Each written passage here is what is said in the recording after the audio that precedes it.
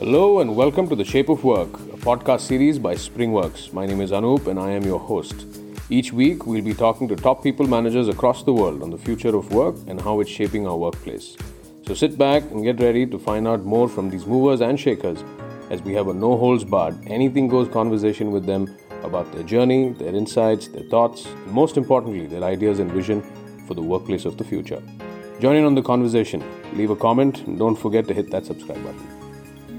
Hello and welcome to another episode of the Shape of Work podcast. Today, I'm very delighted to welcome Abhineet Tyagi, who is Human Resource Business Partner at Amazon. Welcome to the podcast, Abhineet. Thank you for coming and joining us today. How are you? Hi, Riddhi. Thank you for having me on the podcast. I'm doing well, and I hope you're doing well too. Great, Abhineet, and it's an honor to have you here. I'm also great. So before we dive into our discussion, let's get to know our guest a little better. Abhineet, could you tell our listeners a bit about yourself and your career journey till now? Sure. Glad to be here. And about me, my career journey spans 5 years across FMCG, e-mobile gaming, and now with Amazon. So big tech. In these 5 years, I've been fortunate to do a variety of roles, starting with business partnership for sales teams, for operations team, learning and development specialist, and also a bit of organization development and planning. So this has been my current career journey so far. Definitely, as you mentioned about the different parts, I must say, like you have, plethora of everything, and definitely our listener will get a lot of content from our conversation today. So certainly inspiring, yeah. So now we delve into the world of HR projects. Of course, you are a human resource business partner. You must have done a numerous number of projects in HR or maybe in other field as well.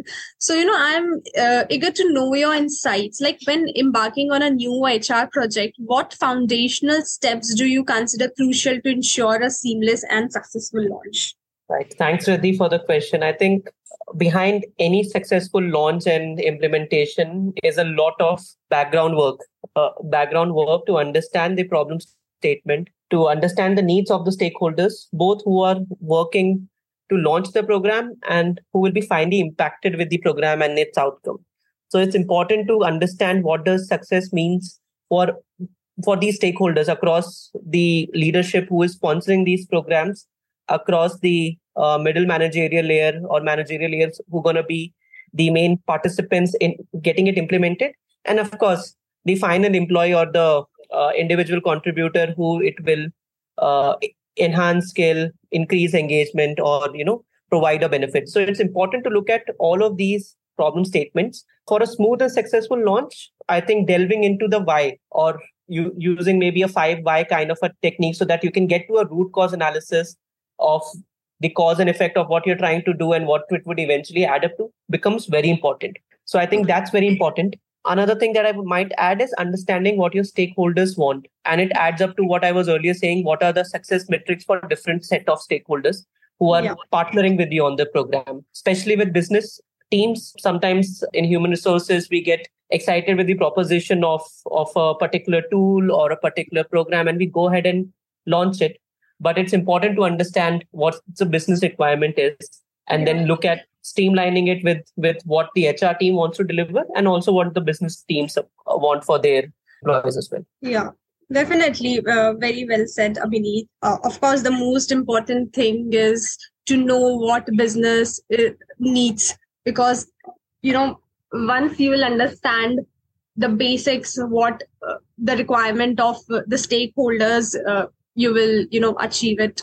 You can achieve the goal. So, yeah. So, now let's shift gears to discussion a bit and a major shift that is happening in the hiring space. So, with the growing emphasis on skills, of course, we know like nowadays qualifications is important, but on the top of that, the most important thing every hiring or every HR manager is focusing on skills. So I wanted to ask you, like, how can HR department spearhead the transition from qualification based hiring to focus on skills, and like what challenges do you face or you think can be the challenges might occur along the way? Got it. I think that's a very interesting question, Riddhi. And again, it goes up to our first question on launching a smooth, successful launch of any HR project. And this is really a hot topic. We have seen discussion items from World Economics Forum, Harvard Business School, and various other prestigious publications talk about this. Yeah. But I think the fundamental key to understand why the HR teams need to shift, or there is a need to shift from a qualification based hiring to focusing on skills, is to understand the why again. So if you look at some of the research that has gone into these kind of problem statements, it clearly says that in the last 20-30 years, what happened was we used to learn, or we used to get qualifications in the first third of our lifetime. Yeah. And then basis those qualifications and learning, our work life for the next 2/3 or the quarter of life, whatever is left, used to be decided. So whatever you learned in your initial stages up to say college, postgraduate, etc., shaped what you could do in the future. Yeah. However, the speed of advancement, innovation, tech is so fast that if you don't keep on learning day in, day out, you will become obsolete very, very soon. I mean, the recent advancement in AI, ML technologies are clear examples of that. So it becomes very important that we not only focus on the qualifications, but also on skills. Yeah. Okay. So that's the why. Why do HR departments need to shift from qualification-based hiring to focusing on skills? Yeah. Another point is sometimes focusing on just qualification alienates a talent pool. Okay. Yeah. You have people with different skill set. You have people who have real life experience of problem solving in a different space. And those talent pools were not being considered earlier. Okay. It could be silver economy where people are retiring from prestigious organizations or taking early retirement from armed forces, certain diversity groups which could have been excluded due to not having a particular qualifications. All those are getting mainstream because the conversation around diversity and inclusion has taken leaps and bounds in the last few years. And hence, this focusing on skill provides them an avenue and provides the HR teams an avenue to get them into the mainstream talent pool, and hence increasing the talent pool as well. So that's the why. Now, the how is the tricky part. Correct. The details of any program, any successful program, or any successful transitions lie into how we execute them. So a couple of things, I think, which some of the leading organizations have already been trying to do to make sure that they are able to transition from qualification to skill is to look at on-the-job learning. Now, on-the-job learning has been around for the longest period of time. What has changed is how do we learn on the job? Okay. Yeah. Your micro-learning courses, your skill-based learnings are put in place so that on-the-job learning improves.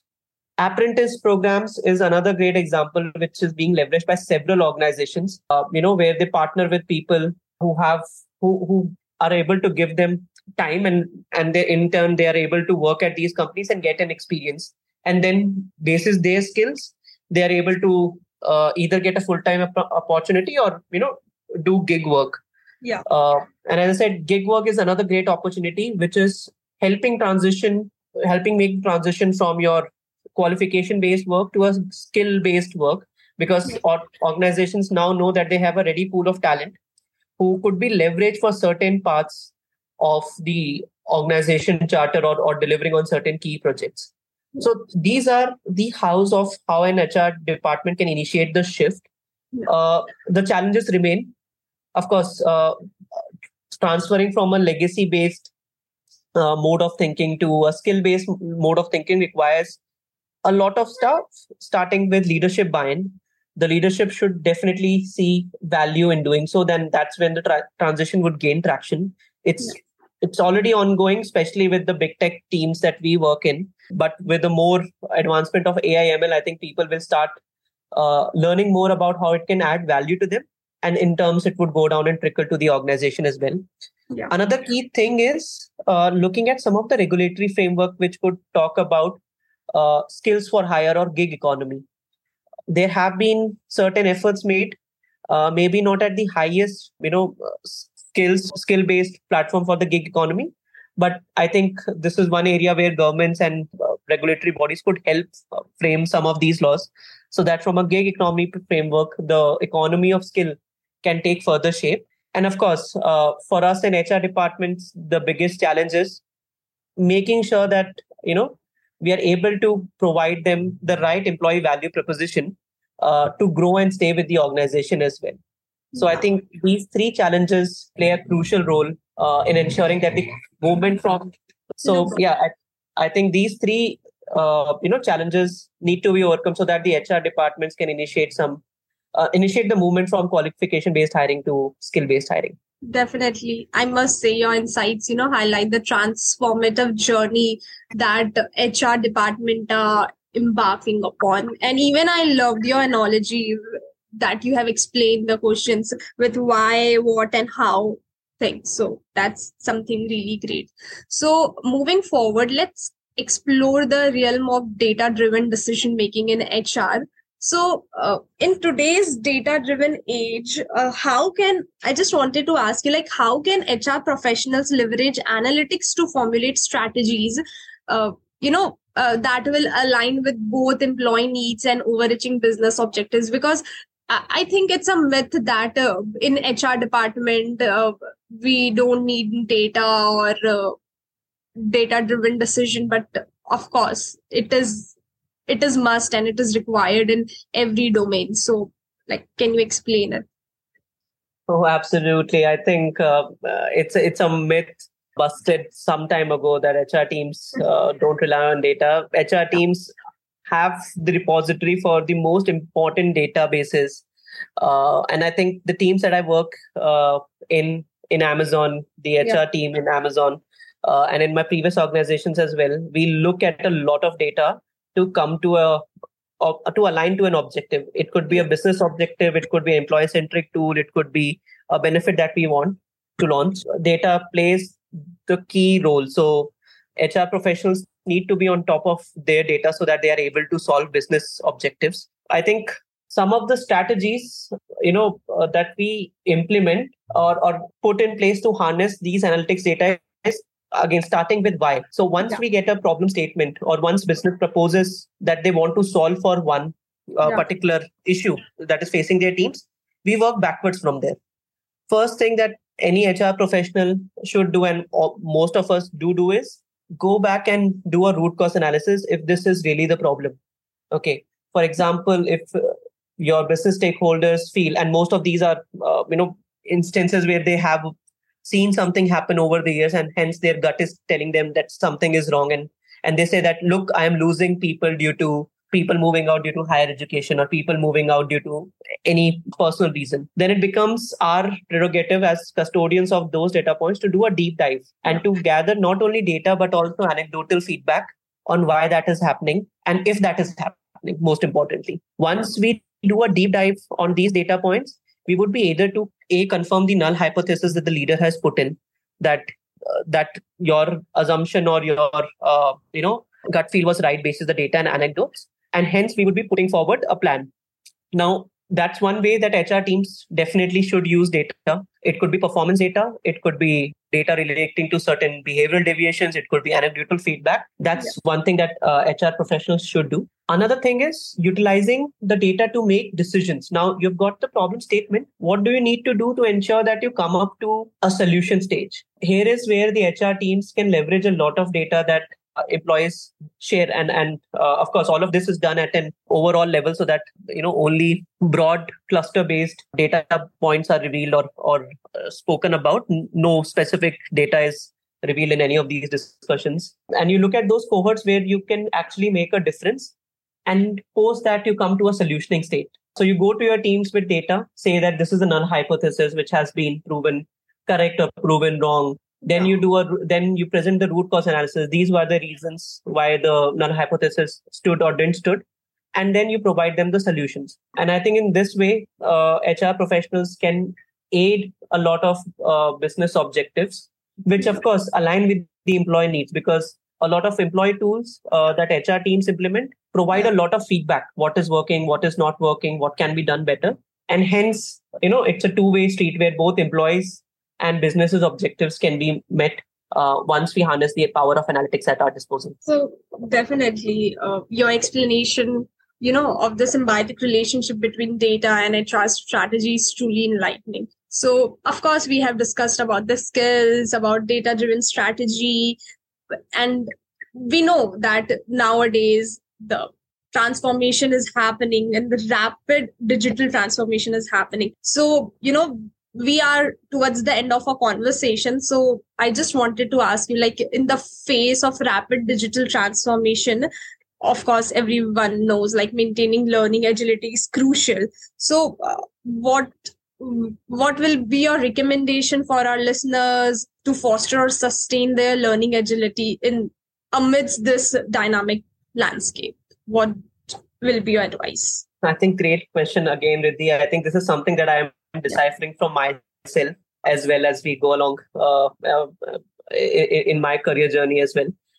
But what I can share basis my personal experience is maintaining learning agility is 0 points for guessing. It's required to not only sustain but also grow and develop. And as we said, since we are moving to a skill-based or a skill-based development focus within the organizations, you cannot stop learning at any point.